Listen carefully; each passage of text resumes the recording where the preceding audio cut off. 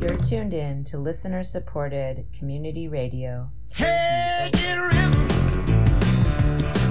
When you get the blues, come on. Come on over to Rhythm Shack with Mike Fisher for high-energy roots rock, Americana, jam bands, blues, and more.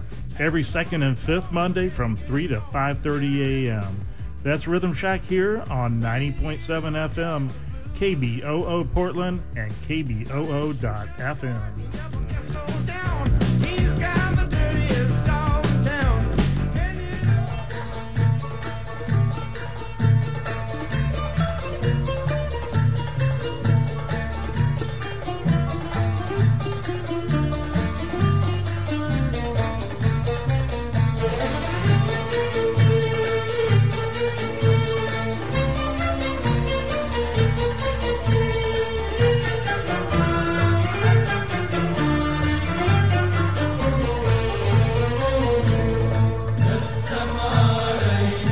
Hello, Ahlan wa Sahlan, and welcome to another episode of Arab Voices, coming to you from the studios of KPFT Houston since 2002. This is Saeed, executive producer and host of Arab Voices. This show is syndicated and it airs on other radio stations in different states in the US. The Arab American Educational Foundation Center for Arab Studies at the University of Houston held the AAEF Paul Kardouche Annual Memorial Lecture on November 11, 2021 at the University of Houston. The lecture was titled Damascus, A History in Words, and the speaker was Professor Dana Sajdi, a prominent historian teaching at Boston College. She is the author of The Barber of Damascus, Nouveau Literacy in the 18th Century Ottoman Levant, and the editor of Ottoman Talib's Ottoman Coffee, Leisure, and Lifestyle in the 18th Century. Her current book project, In Defense of Damascus, Arabic Textual City Spaces, offers a new history of the venerable city between the 12th and 20th centuries, drawing on a long and uninterrupted tradition of prose topographies. I attended that event and recorded it, and will be airing that lecture shortly. I am skipping the introduction by Dr. Abdulrazak Takriti, Associate Professor and Arab American Educational Foundation Chair in Modern Arab History and Founding Director of the Arab American Educational Foundation Center for Arab Studies at the University of Houston, so I can air Dr. Dana Sajdi's lecture in its entirety. Let's listen in. I don't know what to say to start with. I have my thanks written out, but this has so much exceeded whatever I expected from, I give talks all the time, but this has been probably the warmest reception I've ever received, the most generous set of donors, and you'll see how endowments in this talk, how much they contribute to the production of culture and society, and you will really hear that, so thank you. The Kardouches for this. Abed, I wish it upon everybody in the world who's a good person to be showered by his attention and love. And right, it is. I can't tell you, I've never felt so loved and endeared and taken care of. Like Abed. So I was going to kind of say about Abed how great it is that he invited me, but it's just so much love. And at the same time, Abed's, of course, activity in the community are very clear. I am very jealous of him. It's probably partly to his personality that he's able to bring so many people together, but also partly because of the community here. I live in Boston, where there are 52 universities within 52 miles, and we have, it's an intellectual center, but we don't have these kinds of events in the way that we have the community and the academics from different parts coming together. Also, I want to thank Fadi Qaf'iti. Where is he?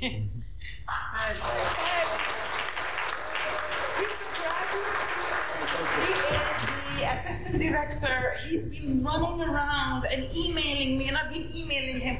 The poor guy is just so, thank you so much. It's so lovely. The graduate student, and I'm very much looking forward to meeting the graduate students tomorrow, is it? Mm-hmm. It's very exciting for me. So in addition to meeting all of you, Arab Americans, Arab immigrants, all the academics of the history department, the Arab American foundation, and all of that. It's just, it feels so special to be here, really, and I'm from all my heart. So I'm skipping all the thank you notes that I have written.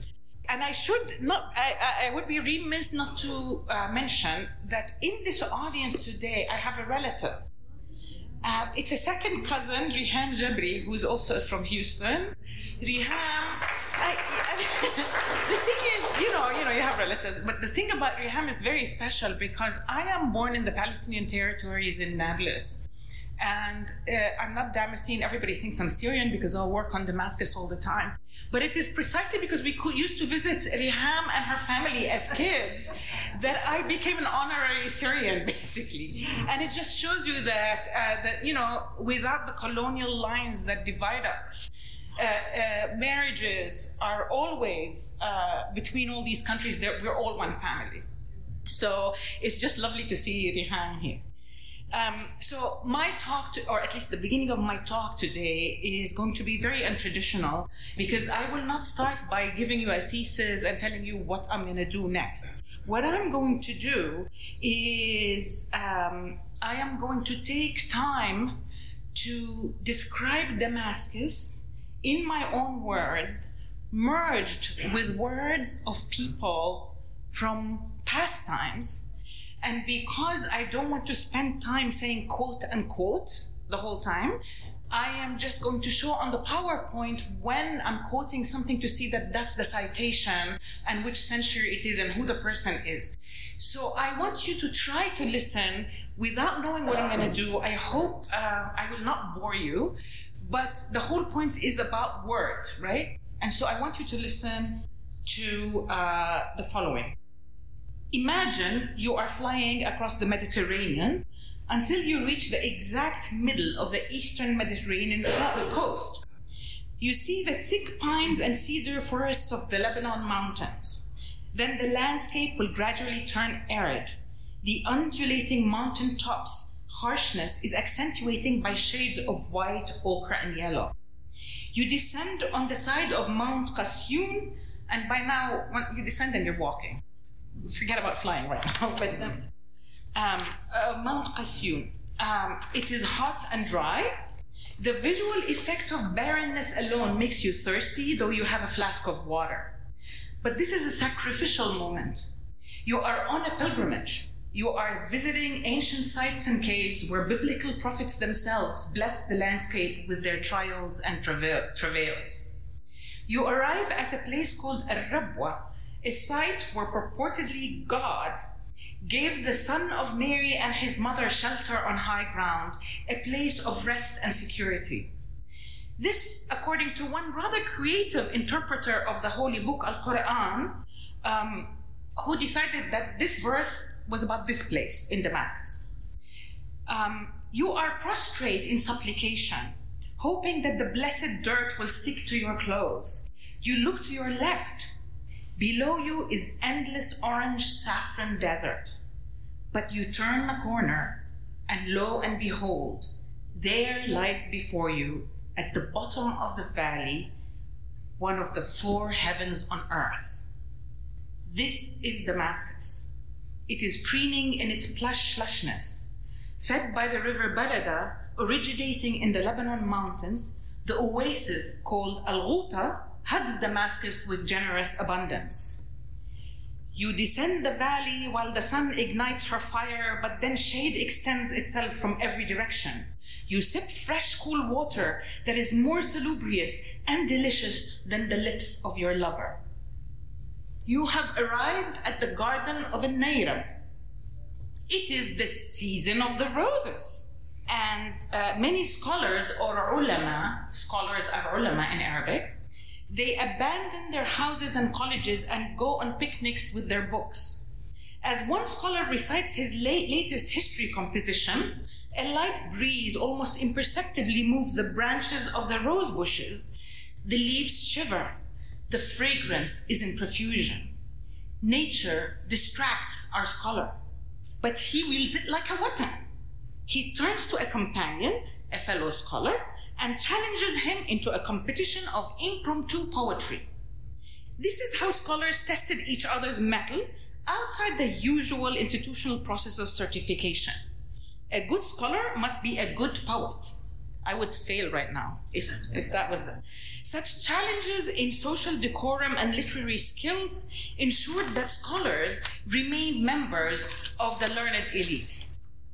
The poor companion fumbles and stumbles, reciting poetry that lacked any creative reworking of the usual image of the rose, graceless words without elegance. Later, a third companion gossips. By my life, this kind of base composition often passes among many undiscerning people. The cheeks of the rose are red only due to the embarrassment by such bad poetic composition. But let's leave the pretentious performances of the scholars. You want to see Damascus, the city proper, whose sight had been forbidden by its walls. You are told that you can stay at the Venetian Fondoka. Fondoka is Funduk, as you know, the Venetian Fondoka, where the parties include Venetian diplomats and merchants and their local Muslim friends and involve lots of merrymaking and wine drinking. Or perhaps you will find a caravanserai in the eastern part of the city. You could drink at a Christian tavern or visit the Jewish Farhi family house. You will make your decision later, but of all the 7 gates through which you enter the city, you are told that Al Jabiya gate is your best option. You walk a columned part of a street whose name, Al-Shari' al-Mustaqim, is translated literally as straight street. Names rarely deceive. This is the direct descendant of its earlier name in the Latin guise, Via Recta. This reveals another aspect of the city's past, the whole form of the old intramural Damascus, that is the Damascus inside the city walls, and some of its visible ruins signal a Greco-Roman plan. But rather than going straight, you veer to the left to visit the only obvious monumental building in the city, which is not tall, but its sheer mass covers a large area. This is the second earliest surviving monument in all of Islamic history, the Umayyad Mosque, the main congregational mosque of the city.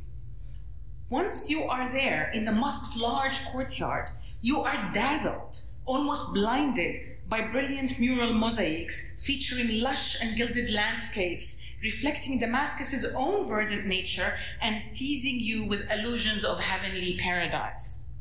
This place has always been the defining and definitive landmark of the city, having been a sacred site in different guises: the pagan temple of Jupiter, the Cathedral of St. John the Baptist, and finally, in the 8th century, the mosque. The sacredness of the site lasted through the Aramaean, Assyrian, Chaldean, Persian, Hellenistic, Roman, Byzantine, and Islamic periods. Damascus is one of the oldest continuously inhabited city on earth. According to Damascus itself, I have given birth to the centuries, one after another. Time itself has turned gray, for it could not catch up with my longevity. Damascus existed before time and so had to deal with the burden of history. This is not a rhetorical question. Does my description allow you to imagine or recall, if you know Damascus, geography and aspects of the topography and landscape? Does it? Does my description in words bring about a sense of historicity, longevity, diversity, and a stratigraphy at layers of history? Do my words allow you to conjure up images, views, or a map, or any visual representation of Damascus in your head? Yes. Do they perhaps activate your olfactory sense, allowing you to recall smells, the season of the roses, the orange blossoms? In short, are words as a medium of representation of space enough for the reader or listener to experience the space sensuously, realistically, or even aesthetically? Is it enough? The answer is, of course, yes. Words and language define us as Homo sapiens and distinguish us from other species. Yet, despite a general appreciation of good prose and poetry everywhere in the world, in the West, when it comes to the representations of space, the image, whether an abstracted image such as a map, or a realistic representation, such as a landscape painting, takes precedence. Maps are valued for their scientific abstraction, while landscapes for their illusionism and their goal to be realistic. So it is unlikely that you recognize the name Leonardo Bruni. How many of you know Leonardo Bruni? Great. Who composed a beautiful poem describing Florence in the 15th century and exerted influence all over Europe and even later Latin America. We have a Latin Americanist here, I know. Latin Americans describe Mexico City in the same, or having been inspired by this poem. But you most likely have heard of Giovanni Bellini or Leonardo da Vinci. True? Yes. And may have even seen their paintings that relate to space. I don't know if you know these, but these are the ones that I found on the internet, the honest truth. This is because, why do you recognize names of artists, but you don't recognize names of authors who describe space? This is because those of us who were educated in the West think of the Renaissance, which is literally the rebirth, that is the period roughly between the 14th and 17th centuries, as the pinnacle of cultural achievement and civilizational progress, when painting reached new heights with the development of perspective and its realism at the hands of individual creators, the geniuses that we know today, whose names we recognize today. Indeed, it was during that period that painting began to be defined as art. Before that, it was not art. To put the equation simplistically, we tend to think of painting almost synonymously with art. We tend to think that art defines the Renaissance, and we tend to think that the Renaissance is a great period of cultural efflorescence that is unique to Europe. Are you with me? Are you with me? Yes. What I'm going to do today, this is my proposition right now, is to establish two separate but related processes. I will try to find an equivalence between the Arabic word and the Western image to show that the birth of Arabic textual descriptions of Damascus, that is, descriptions of Damascus that have been written, right? The sentence from which I started my talk, I quoted from these, that those descriptions reflect historical processes similar to those that occurred in Renaissance Europe when landscape painting was born, right? And landscape painting, by the way, later will produce cityscapes. So landscape is of nature, cityscapes are of the cities, right? And so landscape painting was born in the 15th century, cityscapes are the 17th century, at least according to what secondary sources tell me. I have not done research in it. And so let me be clear, I'm not trying to say that like Europe, Arabs had a renaissance before the 19th century. But what I'm trying to do is find in the word or the text a representational power of value, the same as the image, but also one indicating significant socio-economic change. The second related process that I'm trying to establish is, if landscape painting signaled the idea of the artist in Europe, the written description of Damascus, what I call prose cityscapes, this written description signaled the idea of the scholar or the alim in the Islamic Middle East. The one used his brush and canvas, and the other used his pen and text. So I will begin with exploring the relationship between landscape painting, the idea of the artist, and socio-economic transformations in Renaissance Europe. Then, we're going through, it's not a very long talk, but we're going through a lot. So we're going to visit the Renaissance and how landscape painting signaled the idea of an artist, and how the emergence of landscape actually is reflective of particular socio-economic transformations, right? So one, I want to demonstrate with you, it's not my own scholarship. Then I will turn to Damascus to expose a relationship between the textual or written cityscape, the idea of the scholar or alim, and the socio-economic transformations of the period, which is the 12th century actually. This transformation, I would argue, occurred as a result of the movement from the caliphal to the sultanate regimes, from the caliphal polity, the khilafa, the caliphate, to the sultanate. And I'm going to, for those who don't know, I will take you through this. I will do this by focusing on the author of the first truly articulated written description of Damascus, that of the scholar Ibn Asakir of the 12th century, and the conditions under which he wrote during the rule of the Sultan Nuruddin Zengi. After I established the parallel between European artists and Arab alim, between the 12th century Levant and Renaissance Europe, I will take you to Ibn Asakir's description of Damascus to see why this text came to define a new genre, like landscape painting, and how this foundational text inaugurated an entire tradition of representing Damascus till the 20th century. What I'm trying to say is that both prose cityscape and the painted landscape represented space, or the birth of these genres, the painted landscape and the written cityscape, represent a space in secular time and in the here and now. In the Islamic world, it's in the 12th century. In Renaissance Europe, it's the 15th century. Thereafter, I will visit two more cityscapes, one by Ibn Shaddad in the 13th century and one by Ibn al-Badri in the 15th century, both of whom write descriptions that are informed by Ibn Asakir. The point of visiting these later Arabic prose cityscape is to show you how this prose cityscape had become a tradition, and how I will treat each of them like a painted cityscape, but also as a travel guide offering us not only a vision of the city, but paths of walking through the city itself.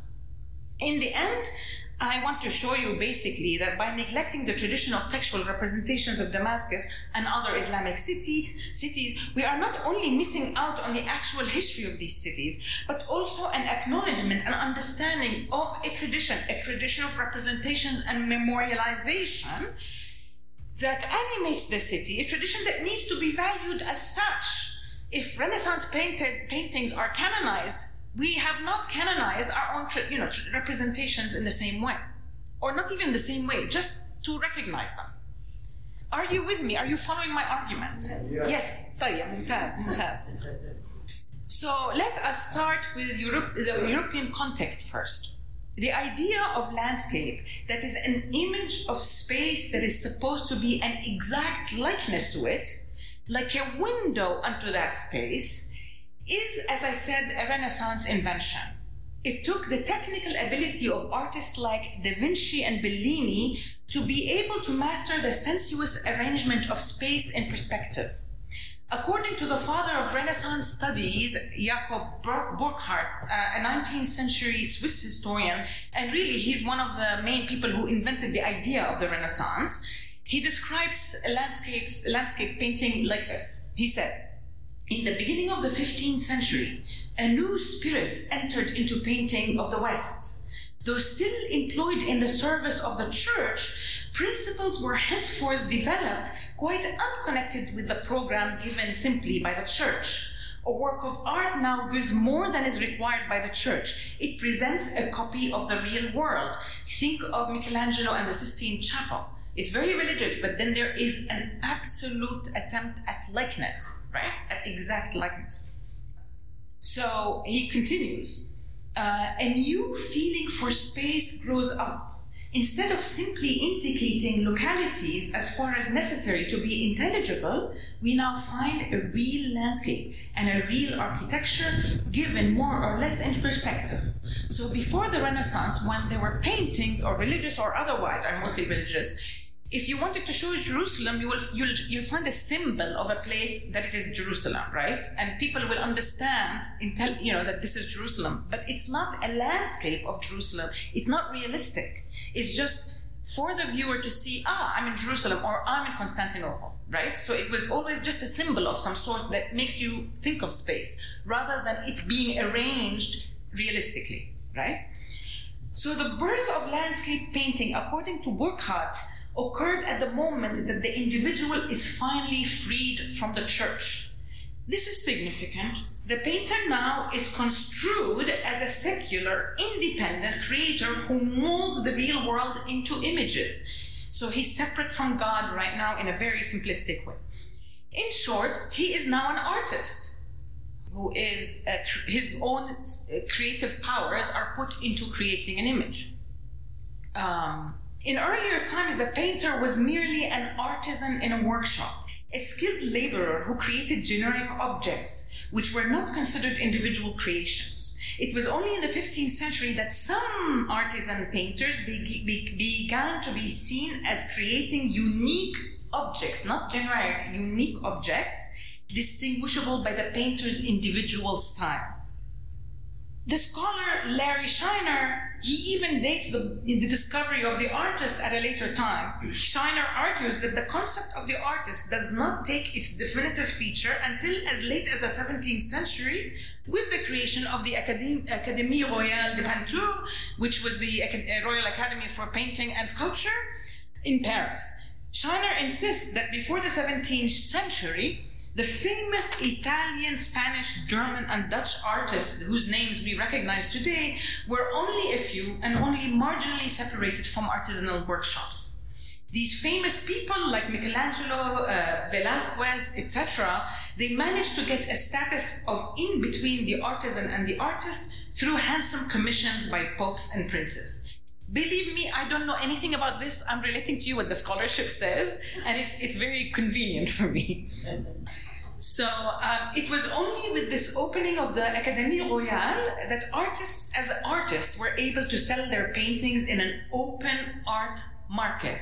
So what Shiner is saying, to be commissioned to do a painting, even if you're doing non-church, non-secular painting, you're not really an artist. It is only when you are in an open, basically capitalist market, where you can actually sell your paintings in competition with other painters. That's when you're really an artist, according to this scholar. Okay? So it was only with the opening. When the artist was born, whether we want to talk about him in the 15th century according to Burckhardt or the 17th century according to Shiner, is neither here nor there. I don't care about that. What I'm interested in is the fact of an intrinsic relationship between the emergence of the genre of landscape painting, the emergence of the idea of the painter as an artist, and their constitution as definitive attributes of the Renaissance. As a historian who's interested in understanding cultural transformation that brought about landscape painting and the idea of the painter as a created, I'm just not convinced that Da Vinci woke up one day and decided he was not ordered by God. I'm not convinced by Burckhardt, basically. I found a reasonable explanation in the work of the geographer Dennis Cosgrove. So it took a geographer, someone who knows Earth and the ground, who offers a social and material understanding. Cosgrove sees the birth of landscape painting in the 15th century as a sign of a new social formation. It is about a new arrangement of individuals and groups in the social order and in their relationship to resources, most significantly to land. To put it simplistically, this period witnessed the slow commodification of land resulting from the demise of the feudal order and the passage to capitalism. This transformation led to different attitudes towards land and a change of relationship between city and country. So now that land is commodified, you can parcel it, see it as a separate thing, and put it in a picture. I mean, at least that's how Cosgrove describes it. So thus far, I have been exposing the emergence of the genre of landscape painting in 15th century Europe. And I should also mention that cityscapes, which are paintings of cities, emerges 2 centuries later, specifically in the 17th century in Netherlands. So let me go back. For your information, that's a good thing. I should mention that the painted cityscapes, as opposed to landscape, and cityscape being the view of a town or city as illusionistic environment with real likeness containing buildings, monuments, and figures, does not become a genre until the 17th century in the Netherlands with the works of Van der Dreyden and Vermeer that you see. I think some of you may be familiar with them. And in Venice, not until the 18th century with Carlo Varige and Canaletto. The appearance of the cityscape is also related to social change, a time of new economic vitality or political transition. 17th century Netherlands was undergoing a period of political strength. We're talking about colonialism here. And so there was huge, intense urbanization, and this is how it's explained that it came up in the 17th century. And in Venice, although there was a political decline, Venice was starting to be seen as the jewel of Europe, and everybody was going to Venice to visit on the Grand Tour as the most beautiful thing. For me, the cityscapes are important only for comparative purposes because it's easier to compare painted cityscapes to written cityscapes, right? Actually, the original moment, which is the landscape, is much more important for my argument, but this is just to show you. It is under strikingly similar conditions as those of the emergence of landscape in Western art that a complete and articulated image of Damascus is produced, but this takes place in the 12th century. You're listening to Arab Voices, coming to you from the studios of KPFT Houston. This is Saeed, executive producer and host of Arab Voices. What we are listening to is a lecture titled Damascus, A History in Words, by Professor Dana Sajdi, a prominent historian teaching at Boston College. She delivered that lecture on November 11, 2021 at the Arab American Educational Foundation Paul Kardouche Annual Memorial Lecture at the University of Houston. The event was organized by the Arab American Educational Foundation Center for Arab Studies at the University of Houston. Let's continue listening to that lecture. Damascus, which has been the capital of the first Islamic empire under the Umayyad Caliphate, had been dethroned in the middle of the 8th century and superseded by glittering new city Abbasid Baghdad. Damascus remained a relative backwater until the 12th century, when the anti-crusading hero Nur-ad-Din Zengi united Syria and took it upon himself to reinvigorate the city, turning it into a thriving metropolis again. It was under new conditions of political stability and economic prosperity that a general renewed confidence that the famous scholar Ibn Asakir rendered the first image of Damascus full and complete. But unlike his Dutch and Italian counterparts, of course, he depicted it in words. And before I talk about Ibn Asakir's image, let me explain the new socioeconomic realities and how and what allowed Ibn Asakir and his cityscape to emerge at that particular point in time. The breakup of the Abbasid Caliphate in the 10th century and its eventual demise in the 13th century opened the door for the new polity of the Sultanates. The Caliphate, Khalifa means successors of the Prophet. They descended from the house of the Prophet. The sultans were not related to the Prophet. More often than not, they were of Turkic, Kurdish, or other background. They could not even claim to be related to the Prophet. So they are called sultans. It means they are the ones who have temporal power. Sultan, the one who has temporal. So the Khalifa, which is the Umayyads and the Abbasids, were descendants of the Prophet, and political and religious authority inhered in them, right? But the sultans were great military men and great believers, but they could not claim the religious authority that the caliphs had. So the earliest representatives of the sultanic regimes are the Seljuks or the Salajiqa, and it is the Seljuks that created a template for the regimes of sultanates that followed them. Most of these post-Caliphal sultanic regimes were Turkic, sometimes Kurdish, but their claim to sultanate is that they could not claim the kind of religious authority that the Umayyads and the Abbasids, even the Fatimids of Egypt and North Africa had. Sultans, unlike caliphs, did not descend from the family of the Prophet. I explained all of that to you, but here is the important moment. Lacking in natural religious authority, Sultanic regime came up with the genius solution, the institution of waqf or endowment. And here, endowment, which is a charitable endowment, al-waqf, in order to establish religious authority and to memorialize themselves in the built environment, sultans endowed public amenities for the use of the general public, including mosques, caravanserais, Sufi lodges, and most importantly, for our purposes, the colleges, al-madrasas.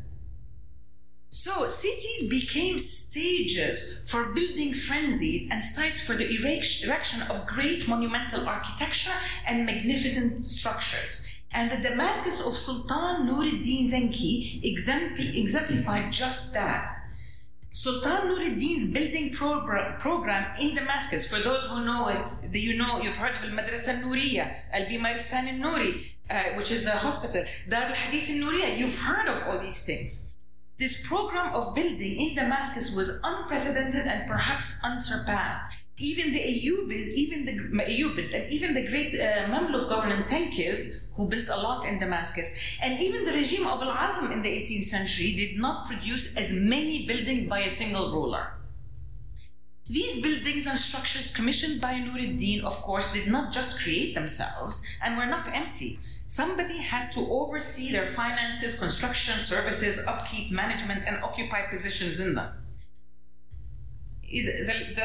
The Kardouche lecture, endowed lecture does not happen by itself. You have to have people to manage it and do things around it.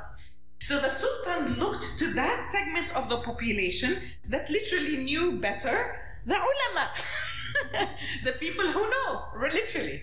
And so, who are the scholars? Historically, this group of men and some women were literate individuals who were preoccupied with the study of the religious sciences and who were an amorphous group without a corporate group identity. However, with the creation of the new institution of Waqf, the ulama had the opportunity to run and occupy positions in the new endowments, whether as overseers, sermonists, judges, leaders to prayers, jurists, and more significantly, as teachers and professors. It is through the institution of Waqf that the ulama were professionalized. They became salaried scholars with a distinct corporate identity, and they competed in a more or less open job market. So if the Académie Royale signaled the birth of the artists, the Académie Islamique or Damascene signaled the birth of the alim, the scholar in the 12th century. It is about this field of competition where people competed for jobs that were salaried. So what we have in the 12th century, at least when it comes to Damascus, is a moment that is very similar to that of the Renaissance. The establishment of the regime of the Sultanate brought about the use of Waqf as a strategy, that is the charitable endowment, as a strategy that changed channels on investment and flow of wealth, which in turn drastically altered the topography of the city, because they had to parcel out revenue from the countryside, parcel out things to bring money back to the city to organize this thing. So what we're talking about is as a result of the built environment. As a result, the built environment came to carry meanings beyond the utility of the specific building. Structures became indicators of good rule and proper functioning of the social order. The city became an intense source of identification, especially for the ulama, who began to portray the city in loving representations. In short, this moment represents a new social formation, even a new social contract. It represents a new relationship to land and to the city, and inaugurates the alim as a hegemonic cultural figure, just as the artist had become the cultural icon of the Renaissance. Basically, both the Muslim man or woman of knowledge and the European painter had existed before the 12th and the 15th or 17th centuries respectively, but they had not had a separate defined identity. The alim had been, in the words of Marshall Hodgson, a piety-minded figure, while the European artist had been an artisan. I will show you soon how, like the artist, the alim represented space in secular time. Are you with me? Yes. Lest I be misunderstood, I am not claiming that 12th century transformation represented the passage to capitalism in the Middle East. I am not an economic historian, and I still count on my fingers. I have no arithmetic skills at all. But it is clear to me that there was a significant socio-economic and political transformation that rearranged the positions of individuals and groups in relation to resources as the revenues from the countryside became parceled out and dedicated to buildings of a new urban landscape. I don't know what to call this, waqfization, whatever it is. I think it's worthy of study, that it's not just a political transformation. This is a new social contract. And that's what I would like other historians to do. I don't have the expertise or the means to do that. So let's go back to Ibn Asakir, who wrote the foundational cityscape of Damascus in the 12th century. You might not be surprised to know that Ibn Asakir wrote his masterful description of Damascus under the patronage of none other than the Sultan Nur ad-Din al-Zengi, the same guy who rebuilt Damascus. It's not a surprise. The ruler even endowed an entire college for the instruction of hadith, the first of its kind in the entire Islamic world, especially for Ibn Asakir to occupy a position. So he opened Harvard for him, right? So the relationship between Ibn Asakir, the scholar, and Nur ad-Din, the Sultan, on the one hand, and their positions literally in the city, one is the builder and the other is the builder of the Dar al-Hadith, the Hadith College, and the other is the occupier of the professorship, is a clear demonstration of the new social contract, a contract whose evidence is found in the very topography of the city. Now that I schematized this relationship, let me visit the foundational description of Damascus itself, a part of the voluminous 82-volume work by Ibn Asakir called Tarikh Medinat Dimashq, or the history of the city of Damascus. The description occupies the first volume, or actually the second volume. It is not that that people had not described Damascus or other cities before Ibn Asakir. In the 11th century, someone by the name of al-Rabai expounded the religious virtues of Damascus, trying to relate biblical stories and Islamic events to the geography of the city. So, Virgin Mary and Jesus were here hiding from whatever in this cave. Or Abraham and whatever did this, so biblical stories that are related to the geography. That was always an important genre called Fada'il, which is the religious virtues of the cities, and that was the common genre before Ibn Asakir. Also in the 11th century, Al-Khatib al-Baghdadi described Baghdad, and it was a wonderful survey, but Al-Khatib al-Baghdadi was thinking of Baghdad in the good old days. He was not describing it in the here of now. It was a very, nostalgic look. Ibn Asakir, although he's informed by both al-Rabai and Al-Khatib al-Baghdadi and many other people, he was just like this walking encyclopedia, he does something entirely different. He offers a comprehensive survey of the city from the perspective of the walker. Right? Let me give you an example. This is the beginning of my description. The first mosque from the side of the market as you enter Bab al-Jabiyah is an upper-level mosque known as a Saqatiyin mosque. It has a stone stairway and a wooden stairway had been made for it on its building to the north side.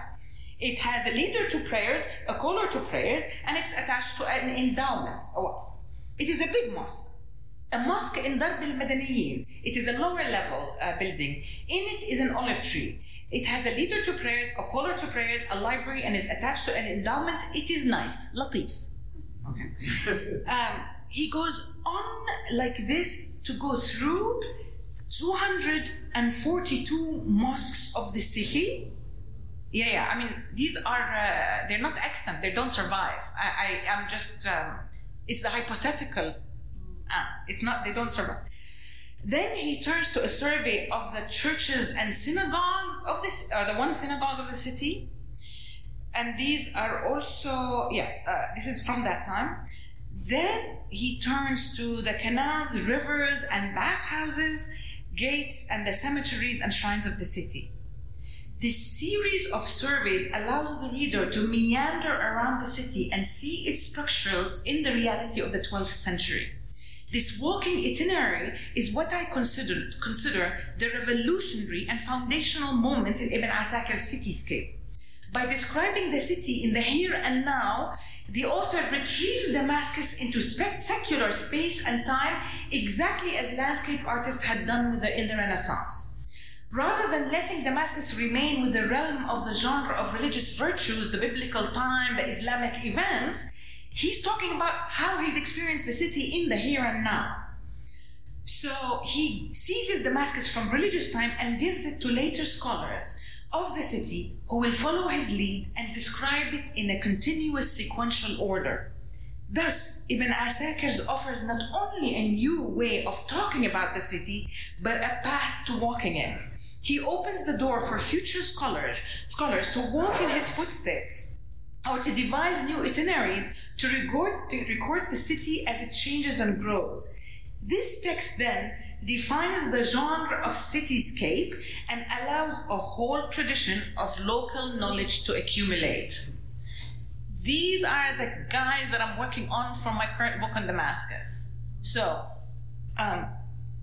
now that I established an equivalence between Arabic word and Western image, between alam and artist, between socio-economic transformations in the Middle East starting in the 12th century and Europe starting in the 15th century, I hope that I have convinced you that the image is not superior to the word as a medium of representation, that the difference between Arabic and European representations are not about capacity and incapacity with regard to art, but about a different social orders produce different cultural figures, the alim and the artist, and one knew how to write and the other knew how to paint. And that perhaps it is time that we visit the generally neglected traditions of Arabic cityscapes and evaluate and value them as being more than sources for history, but as representations, paintings reflecting the proclivities of the authors and the historical moment in which they were produced. I will now expose you to two more representations to show you how the view of the city changes over time. The first is from the 13th century in the very early Mamluk period, and the second is from in the 15th century before the Ottoman conquest of Damascus. Are you with me? Yes. Okay. Ibn Shaddad was a Damascene scholar, but served in the Mamluk bureaucratic offices in Cairo. He had fled Syria due to the Mongol invasion and consequently missed Syria and wrote a very large survey of Damascus, Aleppo, and Al-Jazeera. His Damascus cityscape includes Ibn Asakir's entire text verbatim. It's like, yeah, here, copy, paste, right? Within it, while updating the information by adding the structures that had been built since Ibn Asakir, because a whole century had passed. By his time, the colleges or the madrasas were so plentiful that Ibn Shaddad counts up to 70 colleges inside and outside the city walls, and these are only the remaining ones from that period, only the remaining ones. There's many, many more to come, right? Ibn Shaddad, however, does not stop at enumerating colleges. He further mentions the endower, and every single, the person who endowed the building, and every single scholarly occupant of the position in the college since the time of its endowment. Let me give you an example of Al-Adiliya Al-Kubra. It's a college. The first who taught in it is Jamal al-Din al-Masri, the chief judge of Damascus. After him came Shamsuddin al-Khuyi, the chief judge. The position had been allocated to his son. Then it was forcibly occupied by Rafi' al-Din al-Jili. Then Kamal al-Din al-Tiflisi held class in it on behalf of the chief judge, Shahab al-Din al-Khuyi. Then it was exclusively occupied by the aforementioned Kamal al-Din until he left to Egypt. Najm al-Din ibn Sani al-Dawla held the class in it. After him, the teacher was Shams al-Din al-Khallikan, Ibn Khallikan. Then after him came the chief judge of Damascus, Izz al-Din Muhammad bin Sharaf al-Din Abd al-Qadir ibn al-Sa'ir, who occupies the position until today. This entry of a single college, remember he's doing 70 colleges, so that's all I was reading. This entry of one single college enumerates 8 scholars who were also chief judges in a chain of continuous serial progression from the first occupant to the scholar incumbent. Every single entry on every college, more than 70 of them, has the same definition of the place by people who occupied it in an uninterrupted continuity. So it's just names of people. With this kind of description, Ibn Shaddad is not only depicting Damascus like Ibn Asakir, but also its people, or rather, its scholarly elite. So this is not only a new cityscape where colleges had begun to occupy the topography, but it is filled with figures recognizable and identifiable figures. Thus, if Ibn Asakir's tableau looks like Canaletto's rendition of Venice, when the buildings are the focus, Ibn Shaddad's looks like a Bellini rendition with all the officialdom in view in a sequence. With this amazing tableau of the colleges of Damascus, Ibn Shaddad was promoting a relatively new Damascene brand what I call Ivy League education. As attested by the digital social maps produced by a colleague of mine, Maxime Romanov, starting with the endowment of Nuruddin, Damascus not only recovered, but rose to become the foremost center of culture and learning in the entire Islamic world, eclipsing Baghdad. So if you look at these times and the maps show the number of scholars. So the bigger the circle, the larger the number of scholars who emerged from the city. So if you see in the 13th century, Damascus overtakes. So there was in the early 11th century, there was like all the different cities had importance.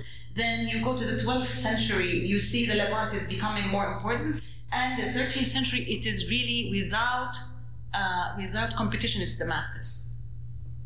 And of the most prominent colleges in the Islamic world in the 11th, 12th, and into the 13th century, this figure shows where the scholars, which are the most important colleges, right? So Al-Nizamiyya, Al-Mustansiriyya are from Baghdad, right? And Nasiriyya is from Cairo, but the rest are in Damascus. So 5 of the 8 most important universities in the Islamic world were in Damascus. In every single, okay, so we're done with this. 13th century is about colleges and about Damascus being the most important center of education in the Islamic world. In every single prose description of Damascus, there is a report about the city being one of the 4 heavens on earth. Indeed, Damascus' reputation for verdant beauty did not escape either Ibn Asakir or Ibn Shaddad. Both authors mention the report and quote all kinds of poetry extolling its beauty, but they do not treat Damascus's nature as a landscape to be depicted. Their position as scholars and their interest as a professional class lay elsewhere. It took the little-known late 15th century enchanted poet, the only non-scholar in my whole sample that you've seen, Ibn al-Badri, to advertise Damascus's beautiful nature extensively and to succumb entirely to the city's pleasures. In Ibn al-Badri's text, for the first time, the gardens and pleasure parks of the city are introduced into the prose cityscape, and this is I located the number of picnic spots and parks that he mentions. And through his pen, the city is picnicable to boot. Here is what Ibn al-Badri has to say about one of the pleasure parks of the city. Of the beauties of Damascus is the park known as Al-Jabha. It is a square piece of land of approximately 2 faddans or acres. It has pavilions for shade built between walnut and white poplar trees. Every matted seating area is surrounded by creeks from all 4 sides with ponds and pools and fountains. It is located on the bank of the Barada River and has water wheels. It has shops for meat carvers, butchers, cooks, mezze preparers, and fruit sellers and others. It has a mosque and 2 colleges and a place for pack animals. It also has canteen keepers who attend to the people or picnickers and who have quilts, mats, and cloaks for those who stay overnight with them and desire to sleep. People used to go on picnics for days on end. This is the first time that any author takes us out into nature to visit the orchards and gardens. While Ibn Asakir etched the buildings on the canvas, Ibn Shaddad added elite scholars as figures in the landscape. Ibn al-Badri adds the parks and pleasure gardens of Damascus. These are parks as enjoyed by people, regular people. This is a beautiful Damascus, and this is finally a lived city. It is lived by regular people who sit on a mat to enjoy a view and who care about plentiful good food and staying comfortable and warm while spending a few days in the outdoors. So if Ibn Shaddad's rendition looked like the Bellini's, al-Badri's is more like Karli-Varij. The latter is not a promotional or formal image, but one that is delightfully enjoyed and unabashedly celebrated with the most evocative details. This is a happy Damascus that is liberated from the burden of its history. We have visited many aspects of the natural and built environments of Damascus: mosques, churches, bathhouses, colleges, and parks and gardens. The alert listener will have noticed the conspicuous absence of one of the most important elements of any city. Can you guess? What did you not hear about? Not men, actually. Mamluk women were very much a part of this thing, but they didn't write. We haven't heard about houses, right? We heard about, okay. And so nobody mentions houses contemporary to the authors. One could jump into the hasty conclusion that the absence of houses in these portrayals is attributable to a social value such as inviolability of the domestic space or fear of flaunting the private. However, this is not true because in the same period, the same authors will mention houses in their other books and their chronicles. So it's not that houses were inviolable. There's something about this genre, this cityscape, that does not allow houses to come in, which means that the scholars did not write about houses, did not write about the private, especially to emphasize the public. So the whole idea is that the celebration of Damascus by these people is about its publicness. It's the places where they bathed together, where they prayed together, where they taught together, where they traded together, where they did pilgrimages together. So it is about the collective. It is not about the private, and it is about the execution of the social contract, which is they are endowed public places. The private house is your own house, right? It's about the civic new social contract where the ulama were a part of the urban landscape and they were there to memorialize and keep up with the city basically till the 20th century. To conclude, I started with an evocation of Damascus, its geography and history through the use of words, mine and the authors of cityscapes. In identifying and tracing this long tradition, I'm not only writing a new history of Damascus over centuries, and a history that allows readers to walk and explore the city exactly as its citizens, or at least some of them, wrote it and wanted us to remember it. As significantly, I want to see this long tradition as an archive of deliberately carved and intently curated ensemble of cityscapes written by the cultural icons of the Arabic text, the ulama. I want to see Damascus presented as one would see a painted archive of Venice in a museum.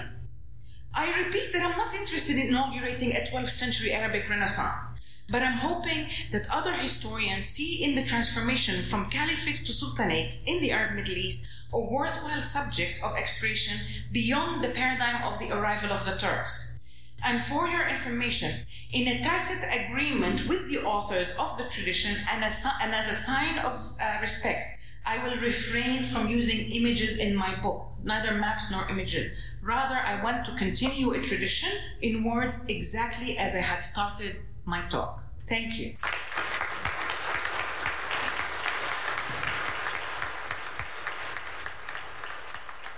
What you just heard was a lecture titled Damascus, A History in Words by Professor Dana Sajdi, a prominent historian teaching at Boston College. She delivered that lecture on November 11, 2021 at the Arab American Educational Foundation Paul Kardouche Annual Memorial Lecture at the University of Houston. The event was organized by the Arab American Educational Foundation Center for Arab Studies at the University of Houston. And that does it for the show today. Thanks for listening. This is Saeed, executive producer and host of Arab Voices. Until we meet next week, peace on earth.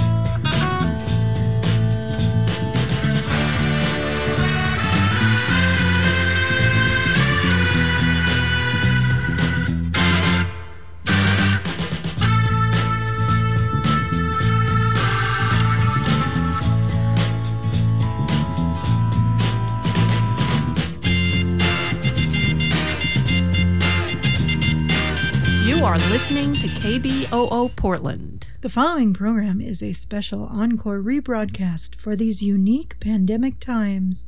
Dates, times, and events mentioned in the following program have already occurred and are no longer relevant.